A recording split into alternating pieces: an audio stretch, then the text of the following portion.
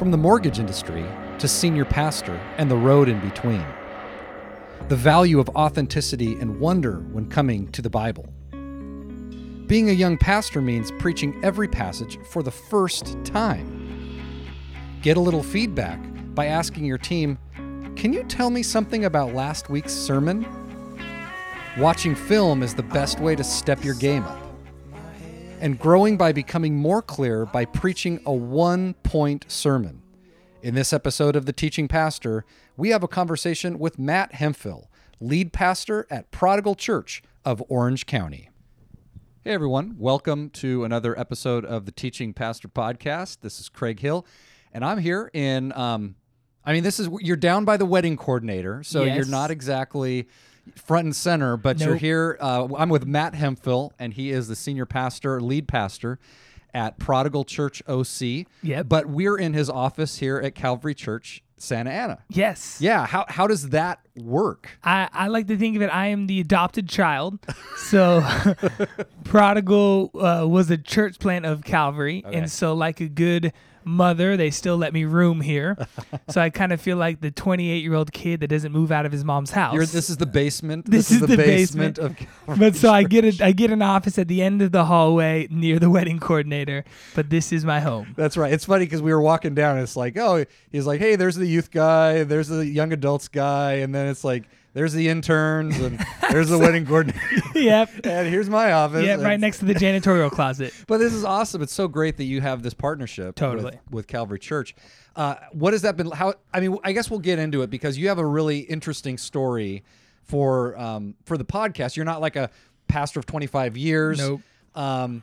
Even in some way, not even like in training, but was kind of thrust into a lead pastor role. Yeah. So before you get into how you were thrust into that role, how often were you teaching before you were put into kind of a weekly rhythm? So before you became the lead, Okay. how often were you in the pulpit? Probably once a month. Okay, once a month. And Prodigal is a church plant. How long has it been? We have been around for 3.5 years. Okay. Yes. So for about 2 years, you were doing once a month. It switched. For actually the first year, Okay. I was doing once a month, and now for the past 2.5 years, I've been doing pretty much every week. Weekly. Now, and you Yeah. were 1 week you weren't doing it, and the next week you Yes. were. Yes. Like just the contours of how that kind of came about, Matt. If you wouldn't mind sharing a little bit of the story of Prodigal and you in this role. Yeah, I mean, so when the church started, although it wasn't official, I assumed more of the associate pastor role. So I had a huge hand in our groups ministry and our worship team, and then I taught once a month. And that was the rhythm. That's what I got comfortable with. That's what I figured out. And then things changed because I was thrust into the senior pastor role pretty much overnight. I always make a joke. It kind of feels like we got a baby dropped on our doorstep. And so my wife and I seriously prayed and had to consider, what are we going to do here? And so we decided, let's go for it. And so that's where I quit my job. I was in the mortgage industry, and I quit my job to assume the full-time pastor at Prodigal Church. Which, And that was which about 2.5 of years course, ago. mortgage industry training is exactly like senior pastor training. They really line up well. It was a seamless transition. Oh God, we joke, but I mean, you dove in. Yeah. And just so as you think about going back a couple of years ago Yep. and diving in, like what were the hardest part? What was the hardest part of the learning curve on that? Oh, I mean, it was so much. It was before even Prodigal started, I had never held a paid ministry position. So the timeline goes from just a junior high school volunteer to associate pastor of a church plant to senior pastor of a church, all within a matter of 3 years. So it was, everything is learning on the fly. There is zero, hey, I've read about this and I know what to do. Hey, I've experienced this and I know what to do. Every decision that seemed to come our way was I was figuring out what to do on the fly. And so luckily I had some really good people in my corner helping me navigate a lot of these ups and downs, challenges, but truly it's feet on the ground, figure it out together. Yeah. Now there's some who might be listening to the podcast, maybe undergrads, seminarians. They're like, hey, sign me up. I'd love to be a senior pastor, and like, I could do it tomorrow. Like, Yep. what would you say to someone who is like that enthusiastic, that ready? Like, what, any word of caution or encouragement? Like, hey, do it. Or would you say, hey, maybe you should? I would say make sure you're called to it. Right. I believe calling trumps experience, calling trumps everything. And so I believe I was called to this, and that's not just a high horse I like to stand on, but it helped me know that when times got tough, God, you called me to this, so you will get me through it. If I didn't have that strong sense of calling, there were times I probably would have thrown in the towel because it was too much. And there were times where I was overwhelmed, and I probably would want to run for the hills. And so for that young senior pastor who says, I'm ready to go, I'd say, great, if you're called to it. And if you're not, then I'd say, tread carefully, because it is a beast. Yeah. And it can chew people out and spit them out if you're not divinely prepared and called. Right. If you're not, if you don't have these kind of markers along the way, and you had some markers along the way that were like, okay, maybe the initial training isn't there, but the calling is there. These people are there. God's doing something in Prodigal. What were some of those markers that you felt like vocationally just confirming, look, that God's saying, look, Matt, you're not a mortgage broker. You're a pastor. What were some of those markers along the way? I mean, good question. One of the biggest ones was the executive leadership team at Calvary approached me out of the blue one day, and they said, Matt, I want to take you to lunch. And so I went out to lunch, I'll never forget it, with the executive pastor, Eric Wakeling, and he takes me to this really nice restaurant, and I'm starting to get a little suspicious, like what's about to happen. And he said, Calvary wants to plant a church, and I'm sitting there across the table saying, okay, good for you guys. Like, I'll be praying for you. And he said, and we want you to be part of it. And I'm thinking, what? Okay, maybe I'm going to help with youth. Maybe they're going to have me do some worship. And then he got serious, and he said, I want you to consider about praying about being the actual pastor of this church. I'll never forget the moment my jaw dropped to the table. I actually started to shake noticeably. He made a joke like, you're trembling, right? And I kind of hid my hand. No, I'm not. I'm cool in this moment. But I tell people, like, I believe that was one of the moments where God used somebody to say, Matt, I have a calling for your life. Because I didn't grow up thinking I was going to be a pastor, nor did I grow up wanting to be a pastor. But yet it seemed like every couple years I would have these people who would speak life into me and say, Matt, when I pray, I get the sense that you're supposed to do this. And that happened every couple years. Even when I was in the mortgage industry, people would say, Matt, I feel like you're supposed to be a pastor. No, stop it. Not even close. Like, I don't want that life. And so it got to a point where I felt like the voice was so loud, I could no longer ignore it. Yeah. Oh, gosh. Exactly. Well, and now you guys are, you were originally meeting in Irvine. Well, I guess you're still in Irvine. Technically still in Irvine, but you moved from a school to a movie theater. Yes. So I don't want to just talk church plant. Let's go to the teaching side of stuff. What's the difference between teaching, like setting up church, and teaching in a middle school auditorium in a suburban neighborhood to setting up in a movie theater where people are coming in to watch movies while you guys are worshiping? And it's a good point. I mean, I tell our team that from this second we arrive at 7 a.m., like, we are being witnesses and we are being lights for Jesus. And so we can't be rude to the people who are going to see movies, and we can't bump into them. We have to greet them and love them. So essentially, I like it because it gives us greater opportunities to really shine light and spread love. So it's a beautiful thing that while we're setting up, people come up to us and say, what are you doing? And I say, we're setting up for church in theater number 7. And everybody says, wait, there's a church here? And it's just awesome, the dialogue we get to have. So the setup is about the same. Both of it's hard work. We're sweating. We're full on running around for a couple hours before church. But the beautiful part is we get to have more conversations with people while we're setting up at the theater now versus when we did at the school. And when you stand in the pulpit, and you're kind of looking up a little bit more than so looking out. That's you like that feel a little bit more. Does it have? Is there more energy? How are the energy levels in comparison between the church or the school auditorium and the movie theater. The school auditorium allowed me to get closer, so I could really get right up into that front row, and I'd be a foot away. The movie theater, there is some space. There's comfier seats, so there's people more likely to doze off in my sermons. So I have to fight that challenge in the movie theater. So I throw popcorn at them if they start to fall asleep on me. Do people bring in like big drinks and put them in the cup holders there? I mean, that's pretty good. They bring the Starbucks. Oh, okay. That's usually the drink of nice. choice. I mean, that is nice. All right, so let's talk a little bit of just teaching Yeah. prep. Yep. So you get thrust into this role, reluctant pastor, but called. Yep.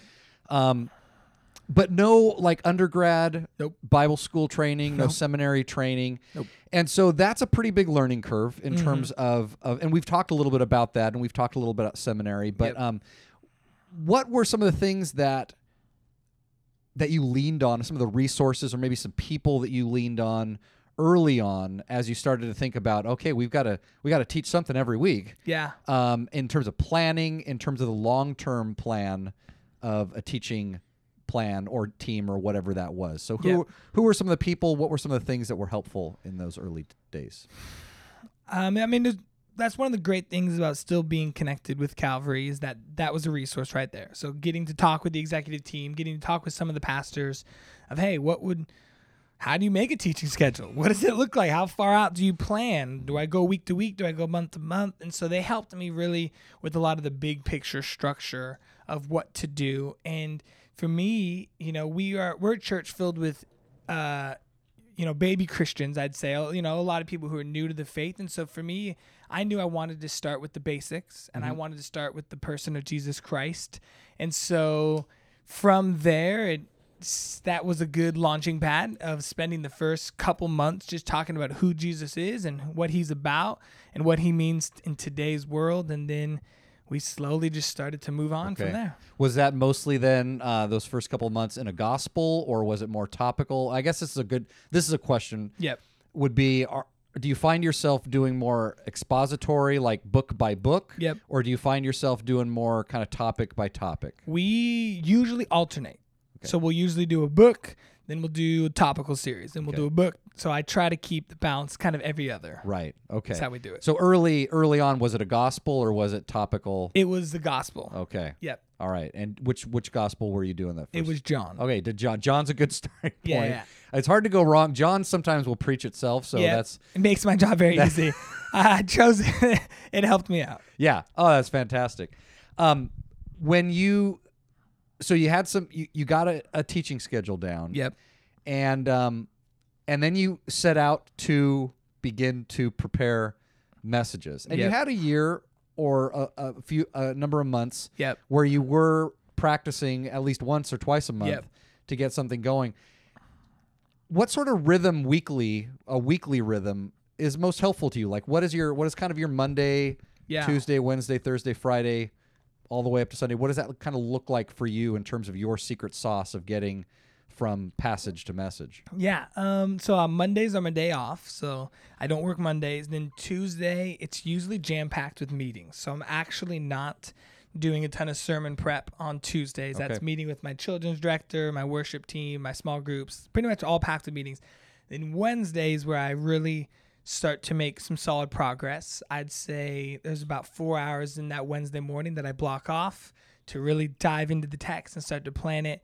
And then by the end of Thursday, my goal is to have it written, completely done. Okay. So usually between Wednesday and Thursday, if I do about 4 hours in the morning Wednesday, and I do a solid 75% of the day Thursday, then I like to have it completed by Friday. But even that, I know what I'm talking on. And so every week, I'm kicking around ideas in my head. I'm thinking of stories. It's hard to not think about it. So it's not fair to say that for Wednesday would be the first day I've started thinking about my sermon. I've been having ideas. Wednesday's the first day I put pen and paper together. Okay. Type of thing. And what are you using when you do look at the text of Scripture? Yep. Are you using multiple translations, paper Bible? Are you using Bible software, computer? Like, what are you using to look at the text? Yep. I usually have about 8 different Bible Gateway tabs open at any time, just because it's quicker than flipping through the actual Bible. So that helps me out. When I'm just understanding the text and reading through it, I will read through multiple translations just to see, are there any words that are jumping out to me? Is there any is there something that I might have missed reading it in this translation that now I have a greater understanding in this translation? I love blueletterbible.org. That really helps me out to kind of understand certain key words and certain phrases and maybe the original meaning and original intent. So I definitely pair Bible Gateway with a Blue Letter Bible, and that's for the online. And then for every sermon series, I've got at least 1 or 2 commentary books. Yeah. That'll really help me, again, kind of create my topic. Yeah. So after you spent your time in the text, now you go to these secondary resources like commentaries. Exactly. So when you were doing, if you remember back to John, well, I think you're doing 1 John right now. Yep. Right, and you just and then you finished something about direction or about guidance. Divine Direction series. Divine Direction. Yep. So with the Divine Direction series, what were some of the commentaries or some of those secondary resources that you were going to that were most helpful for that? Oh, there wasn't. That was I guess not a sermon series I created, but there wasn't like a book that had Divine Direction. Right. So I would say it was just individual. We were in the process of moving as a church. Okay. And so I wanted to show people that God is in the moving business. Okay. And for thousands of years. That's a great line. Right? God is in the moving business. And so we were going through scripture showing examples of how God moved a person or a group of people to a new location. So, we would look at, God moving the Israelites around, God moving all these different people. So basically each week I'd look at a different character. And so there wasn't one commentary that I used for that. It was just, depending on who we're talking about that week, I would dive into that person, that context, and so on. That sounds like the next book you're going to write is God is in the moving business. And then you just bring all that stuff in. Yep, exactly. That's good stuff. Now with 1 John, do you have a kind of a go-to commentary that you're enjoying? Yeah, I'm reading. It's Be Real by Warren W. Wiersbe. Oh, Warren, the B series. Yes, the B series. So right. This has been helpful. That's probably been one of my main ones that I've used. We're only 3 weeks in, so still finding our footing. But that's been a helpful resource. Okay. Is there anything? So with 1 John, is there anything that has stood out or surprised you about 1 John as you've kind of moved through these just the initial stuff? 1 John can be a little. I mean, it kind of recycles itself a lot. Totally. But is there anything that has kind of stood out or kind of sunk down for you in 1 John?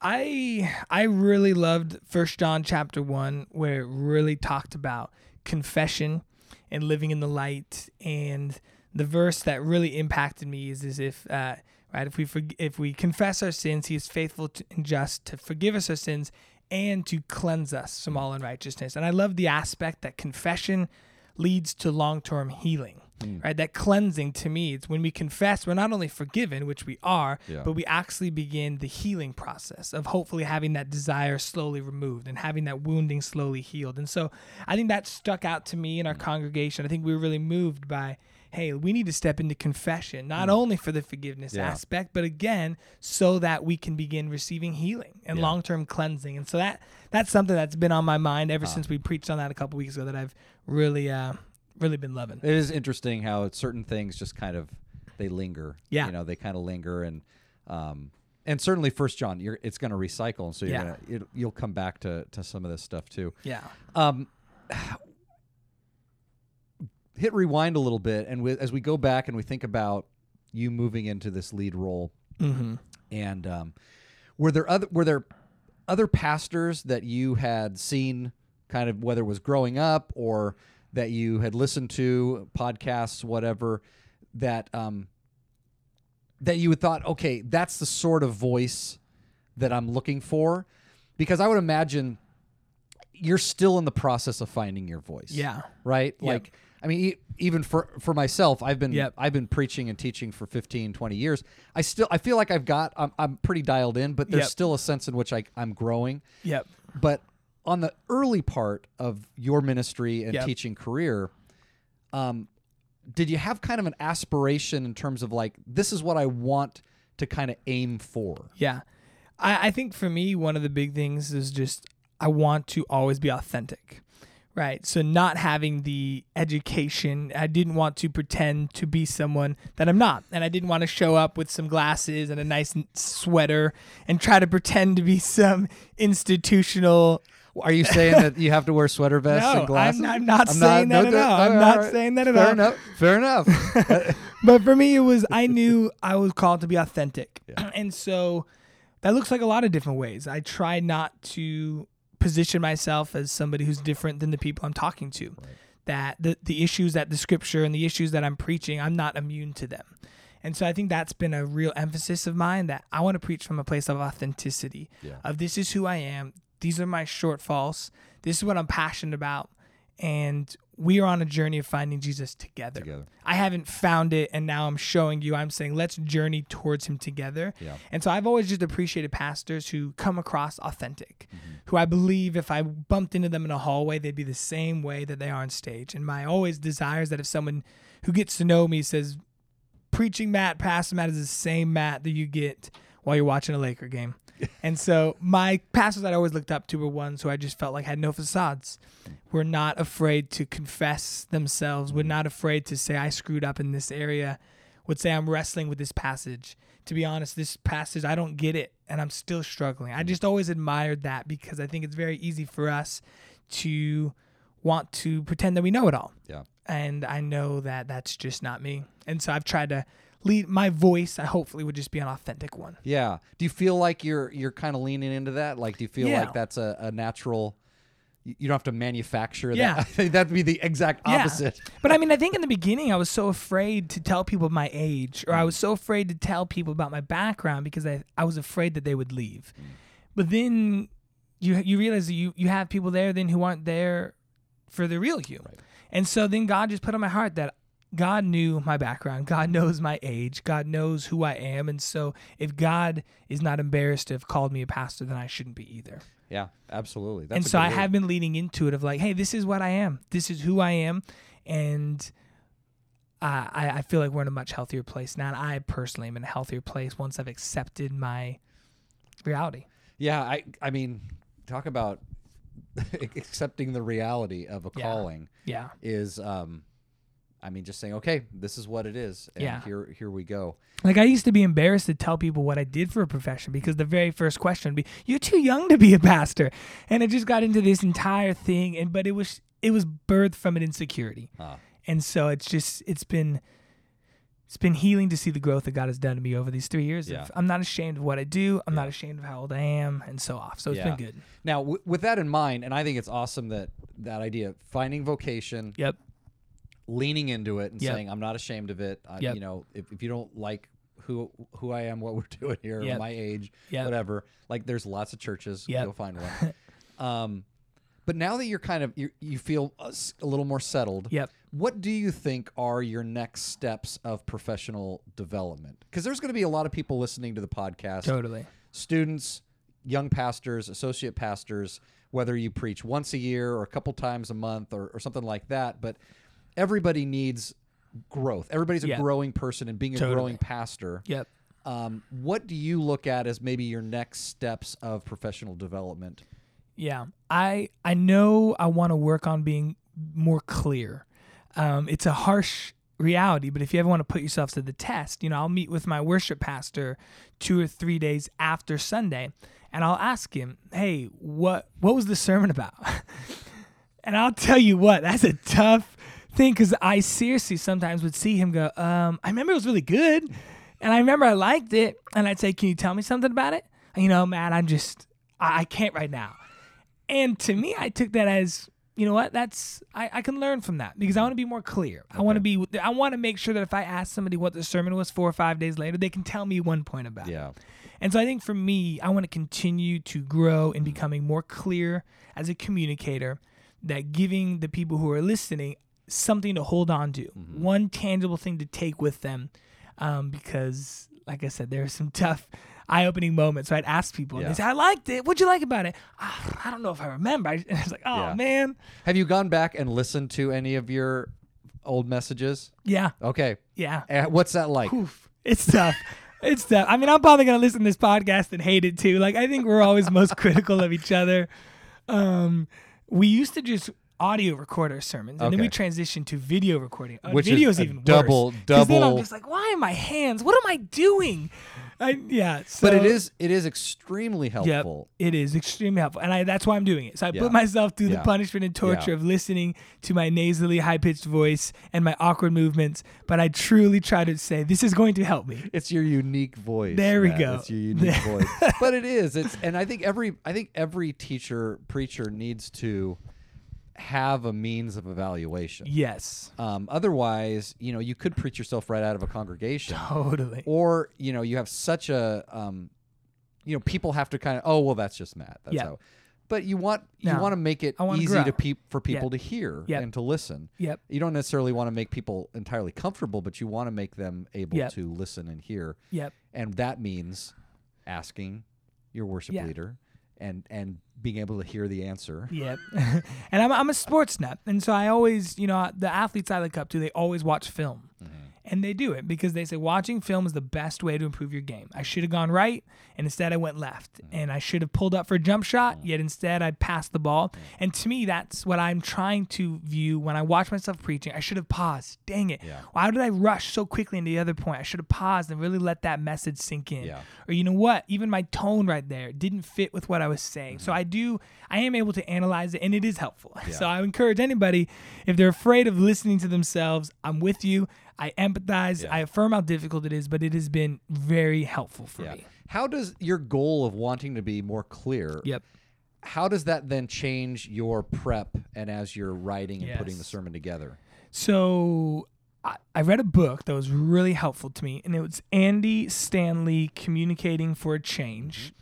And I sum up the whole book, Reddy, is basically you got to have 1-point sermons. 1-point sermons, 1-point sermons. And so that's been helpful for me in my journey to become more clear. And so when I'm doing my prep now, I really start with the one big point. Matt, what's the one takeaway? Yeah. If anything you want them to leave with, what is it? And I'll write that down. And then like a puzzle, everything supports that one phrase, that one point. So my illustrations, my personal stories, everything should hopefully reinforce that singular point. And so that's been helpful. So my prep, instead of saying, what are the 3 things I want them to take away? Right. I really try to say, what's the one thing, Matt, that you believe God wants to speak to them? Let's say this, and let's say it again, and let's say it in a different way, and let's be creative with an illustration. So my prep has been more centralized and focused on one point. Nice. When did you make that shift? Probably about a year and a half ago. Okay. So my first year, I was still doing the 4-point sermons. No offense to those who are. I get it. You can rock it. I can't. And so I was doing 4 or 5-point sermons, and then you ask people, and then go, maybe they can come up and remember one of the points. Right. And then I said, then why do I waste all the time Right. prepping 4 if you're only going to remember 1? And so slowly I've been cutting back. Yeah. No, it's that been was good. I preached this last Sunday, and it was like Saturday night, and I'm like, man, it's just too much. It's too much. It's too much, and I probably had bitten off more than I can chew. Yep. And it's just okay. What is the one thing? Yep. And I think that's a good thing if you ever get stuck. Is Yep. just to say, all right, what is the one thing? Yep. And then you look back in your sermon, you say, well, that doesn't have anything to do with that one thing. Yep. That doesn't have anything to do with that one Yes. thing. And it makes the editing process. Yes. It gives you some teeth Yep. to go through and to edit. Yeah. One of my favorite quotes is, the power is in the deleted word. That you actually make your sermon more powerful when you delete things. And if you have the courage to delete points, good points, Yeah. it'll actually make your other points great. Yeah. So I always tell myself, how can I delete words to increase the effectiveness? Yeah, that is, and a lot of writers will talk about, just writers. Yeah. Will talk about you got to kill your darlings. Yeah. You got Totally. to. Same If thing. you love it, you probably need to kill it Yep. and prune it away Yep. so you can get to what's really important and what you need to do. Yep. Man, this is good. This is good, and it's good to talk because, you're right in the middle of Yeah. learning the craft. Yeah. It's not, and I think that in the middle of learning the craft, there can be some haze, Yep. but there also can be some clarity about, I need to do this or I need Yep. to do this. Yep. What sort of other things do you feel like, I guess the question that I really want to ask is, when you go about the process Yep. of preparing, Yep. there are certain things that are probably really life-giving in Yeah. that you're Yeah. like, I can't wait to do that. Yep. And there are certain things that you're like, yeah, I don't want to do that. Yeah. I'd wash the dishes, I'd wash the car, I'd take the dog for a walk Yep. before I do that. So what are the things that kind of pump you up about getting a sermon ready? Yeah. And what are some of the things that put you in the fetal position? Yeah. That's a good question. I mean, I do love preaching. So all of it gets me excited because I love to be God's mouthpiece, and I truly love it. So I try to, even as I'm prepping, just remember everything I'm doing now is going to make Sunday that much better. For me, I love just reading the text. I love it. I'm somebody who hadn't gone to seminary, so I just love it. I see with fresh eyes every week. I'm excited to learn. I view it not from a perspective as I know this, but I truly view it as I don't, God, so illuminate the passage to me. And so I really like that first time that you get to read it. I would just say this, like that's one thing I think you've got going as a young pastor. I think every young pastor does, is that this isn't the third, fourth, fifth time you've come to this passage. No. So there's a great sense of bringing wonder to a passage, fresh discovery. Yes. Like you said it perfectly. Everything we preach on is probably the first time I've ever preached on. This is the first time I preached on 1 John. Divine Direction was the first time I preached. So it truly, I get to approach it from an excited kid of, God, I don't know where this is going to go. And also because you could say my biblical education, I don't even know fully where 1 John's going to take me exactly before you start it, Right, and I just love approaching it that way of, God, I'm excited to explore this with you. Yeah. So Holy Spirit, I invite you in before I ever even open the page. I pray that everything that would be formulated would be from you. And so I open up that text with an expectation that this is going to be exciting and we're going to journey. So I think I really love that aspect. I hold myself to pretty high standards where I memorize all my talks. Okay. And so that takes some prep. And so I have to run through it maybe 2 or 3 times. And sometimes that can be a little tiring. Yeah. So if you said what's about you don't like the most is just, hey, having the discipline, flip over the notes, Matt, can you do it all without looking? And, getting to that point is tough. It's tough, but it helps. It's beneficial. Yeah. Do you manuscript or are you just looking at like bullet points? I'm looking at probably 5 mini bullet point segments. Okay. So first section's going to have 3 bullet points. Second section's going to have 3 bullet points. Okay. Third section's going to have 3 bullet points. And I shut my eyes and go, okay, the second section, what are the 3 bullet points? Okay, the fourth section, what are the 3 bullet points? Okay. So I'm not writing that word for word. Okay. My jokes aren't actually written out. It's all, if you looked at my notes, you'd say, this is an 8-minute talk. But it's because there's a lot of other things that I know I'm going to say. Right. And that, so you're memorizing an outline essentially. Yes. Yeah, you're memorizing an outline, but you've got these bullet points that you're hanging a bunch of things on. That lead me to the next one, and Right. lead me to the next one, Right. lead me to the next That's one. always I think that's a helpful thing for me as well. I mean, usually if I kind of do a mix of there's some things I want to say word for word, and I'll write all that stuff out. Yep. But generally I'll have kind of chunks Nice. along the way, and I usually, if I've got 5 pages of notes, Yep. I know that that's going to be about 30-35 minutes. Yeah. Exactly. But if I get stuck, I'll just say I need to write it out on 1 page. Yeah. Just give me it on 1 page. Yep. And that makes me kind of focuses. So that's I think that's a good thing to do. Yeah. So practicing Yeah. is the thing that you're like, Yeah. I need people here. Yep, exactly. I'll run things by my wife, like, babe, and does this work? So I'm practicing, and I hate doing my sermon in front of one person. Yeah. It's so awkward. Yeah. I'll tell her certain things, and so practicing is probably the part that I go, I don't love it. That was, David Ludwig. We have there's an episode on here. I can't remember which one it was. He's at Palm Desert Community Presbyterian. Yeah, and he speaks his sermon into his iPhone. Yeah, and then he goes on a walk. And he listens to it. Nice. And I did that. I had never done that, but I did it because he had said it worked for him. And it was really helpful. Yeah. It was really helpful to actually, because I don't like to practice, but there's something about, I'll use a little technology. That'll excite me. Yeah. Technology excites me, but practicing into thin air doesn't excite me. No, that's good. And so that was really helpful to me is if I can incorporate some technology into practice, then okay. That's okay. Yeah, I like and that. then I'll just delete that and then eventually and then hopefully it'll sound better.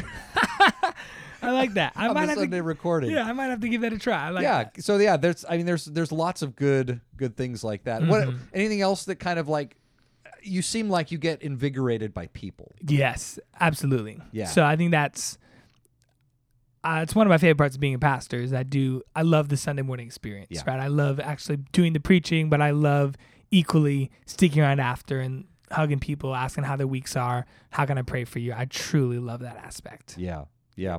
Now, when in your time as a lead pastor, Yep. as a pastor, has there been a series or a book that you kind of look back on and think, man, God really met me or met our congregation? Like Yeah. there was something, obviously God is meeting us every week, but there was something special going Yeah. on in that. Yes, absolutely. Again, not to keep referencing books, but it was a book by John Mark Comer called God Has a Name. Mm-hmm. And I read that maybe a couple years ago, and it really had an impact on me.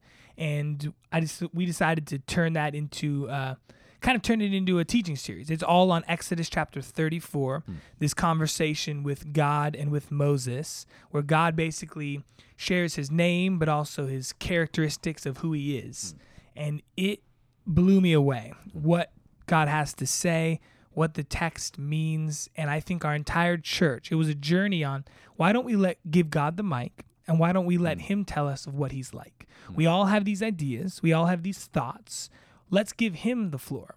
And I think we approached it from a stance of let's all start at zero, and let's hopefully leave this series with a new understanding of God. And I think it was a combination of the text itself mixed with the willingness of our church to hit the reset button and allow God to formulate our opinions of him. It blew us away. And I think if you'd ask our congregation, they'd all say, man, that was impactful for me. Wow. So that stands out. A great combination of Huge. scripture, Yep. circumstances, Yes. people's hearts are ready. Yes. It was just stars aligned. Man, what in particular in that passage you were saying before this passage in Exodus 34, Yep. 6, the Lord passed before him and proclaimed, the Lord, or Yahweh, Yahweh, a God merciful and gracious, slow to anger, abounding in steadfast love and faithfulness. Yes. Keeping steadfast love for thousands, forgiving iniquity and transgression and sin, but who will by no means clear the guilty. Yep. I mean, every single one of those lines has an impact on me. I think one of the ones that really stood out is when he says, I, the Lord, am compassionate and merciful God. Forgive me, I'm going to forget the Hebrew word, but the compassionate, I remember it had the same root word of the way a mother would feel while she's breastfeeding her child. Huh. And so this was at the exact same time that my wife and I had our first child.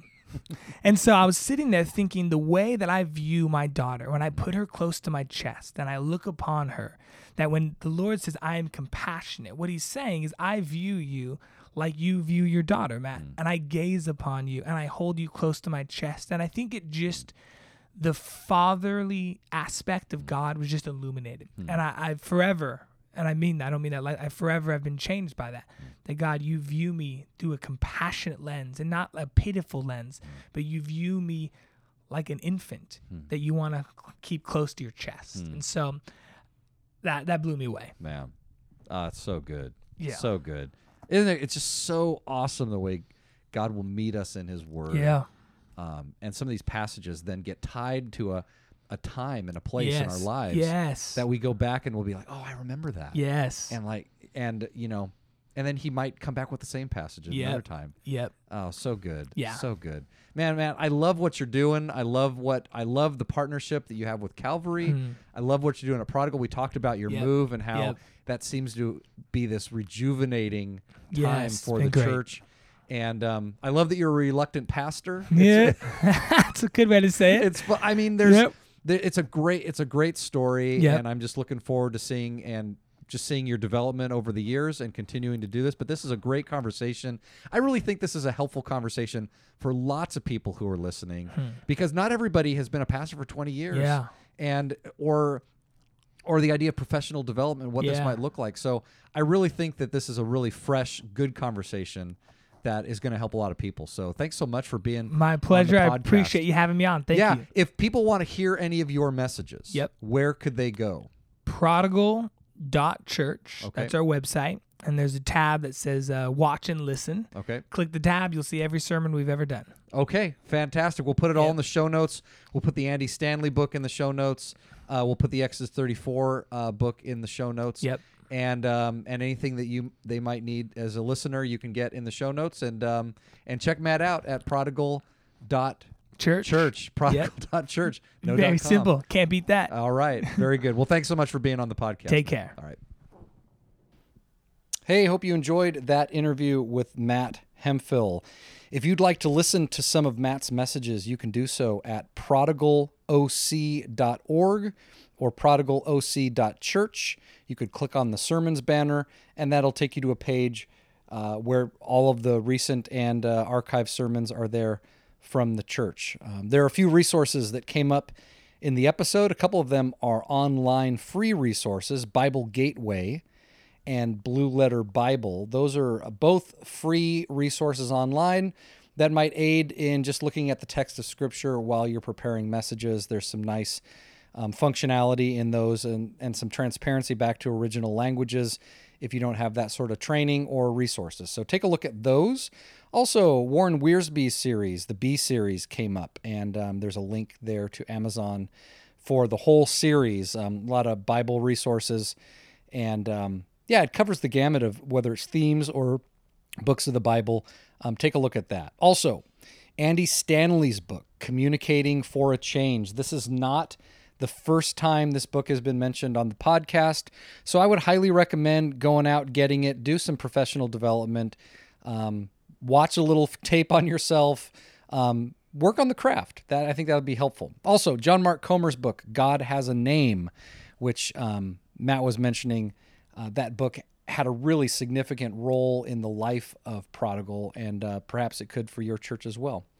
Anyhow, if you'd like to help out the Teaching Pastor podcast, we are so grateful that you're listening. We actually last month just hit over 2,000 downloads, so not bad since the end of last year to now. A modest beginning, but certainly a lot of fun, and totally enjoying having these conversations and letting you all be a fly on the wall for them. But the best way that you can help the podcast is share this episode or any other episode that you like. Share it on your social media platform, and let's just get the word out. And look, we just want to be... I really am doing this because I want this to be valuable to people who are working on the craft of taking passages of the Bible and presenting them before people. It's a craft. It's not a science. It's both an art and a science, but it has its own conversation. And hopefully these conversations are reflecting kind of the nuances of what just those who are practitioners are doing. So anyway, I hope you're enjoying this. But until next time, this is Craig Hill, and this is the Teaching Pastor Podcast. Fades away. I want to hear the good Lord say, well,